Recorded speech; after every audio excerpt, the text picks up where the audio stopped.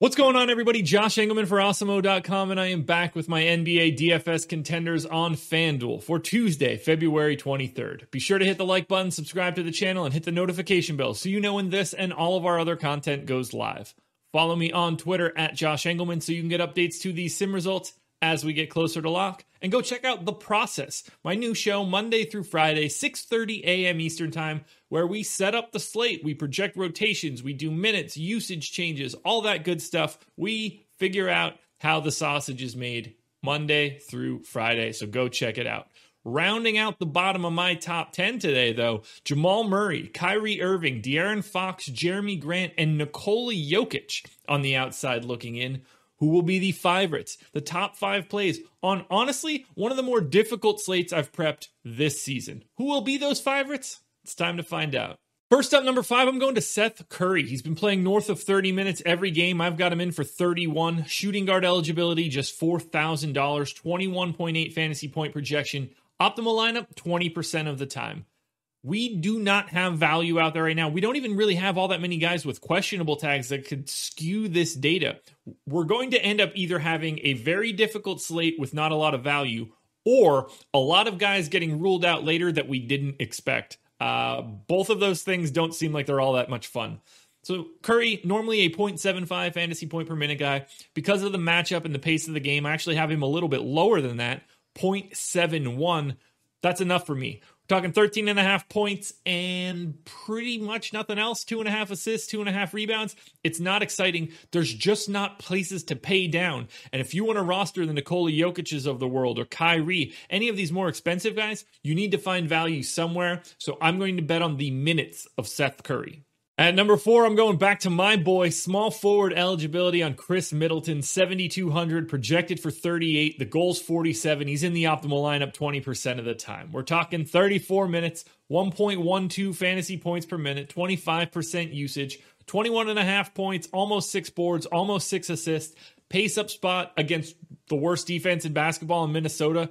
You can't really ask for much else. We saw Middleton break out the last time out. The price tag still too low for his skill set, so I'm going straight back there again. I hope that the public isn't there, but I fully expect them to be there. I want to have a lot of Chris Middleton today. I want to have a lot of Chris Middleton most days, but especially when he's priced at 7,200 on a slate like today.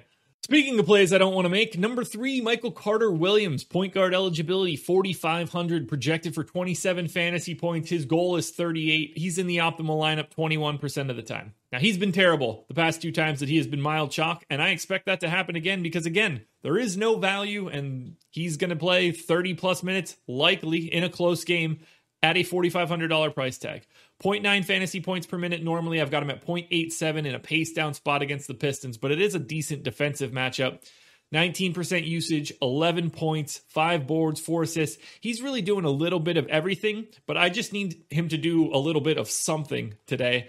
He hasn't been doing that as of late. Number 3 overall for Michael Carter-Williams. I know no one's going to be excited about it. Trust me, I'm not excited about it either. But until we get better options to pay down for, we have to bet on minutes. Now, if you're paying up, I think this one's a no-brainer. Power forward eligibility, 11,300 for Giannis Antetokounmpo. 60 fantasy point projection. His goal is 61.5, so he's hitting that number 44% of the time. He's in the optimal lineup 23% of the time. We're talking 35 minutes, big-time rates, 1.71 fantasy points per minute thanks to this matchup against Minnesota, and he does everything. 35% usage, 31 points, 12.5 boards, 7 assists, 2.5 stocks.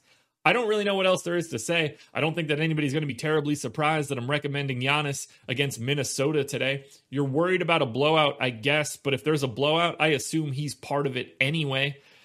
I have to go to Giannis here. I think he's the clear-cut best pay-up option. Let me be a little bit more specific.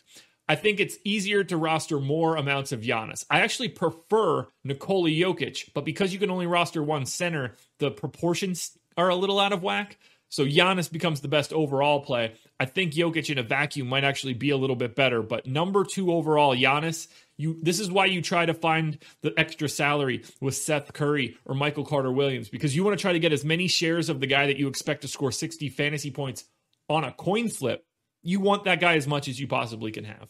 Now, before we get to number one last reminder, hit the thumbs up. You guys know how much it means to me. Subscribe to the channel. You know how much it means to me and the rest of Awesemo. And follow me on Twitter at Josh Engelman. It's the only place that you can get the updates to my sim results, usually about an hour before we get to lock. Actually, yeah, usually about an hour before we get to lock. I'm not on live before lock tonight, so keep your eyes peeled for those updates as we get closer to lock.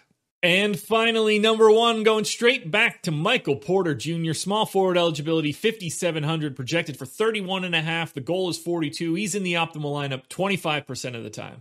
Now, this did not go well the last time, but everybody's still hurt for the Nuggets, so I assume that I have to go straight back with another 31-minute projection.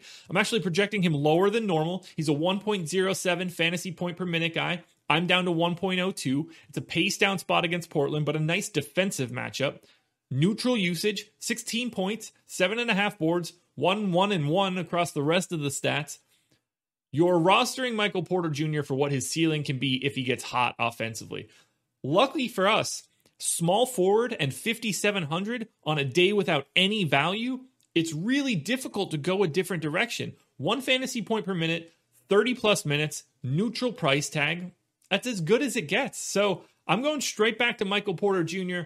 I'm nervous about it, just like I'm nervous about Michael Carter-Williams, just like I'm nervous about Seth Curry. So many of these guys have been showing up as of late, but I can't change it. Price tags aren't moving. They look like good values, and that's the consistency that I have right now. I'm not going to recommend somebody else just because he busted the last time out. So, number one, Michael Porter Jr. Alrighty, folks, that will do it. Those are my NBA DFS contenders on FanDuel for Tuesday, February 23rd. Again, I will be on the strategy show with Lofty today, but no live before lock, so keep your eyes peeled for that strategy show, and then check me out on Twitter. Good luck tonight, everybody. Join me again tomorrow for some contenders, but also for the process show, 6:30 a.m. Eastern Time.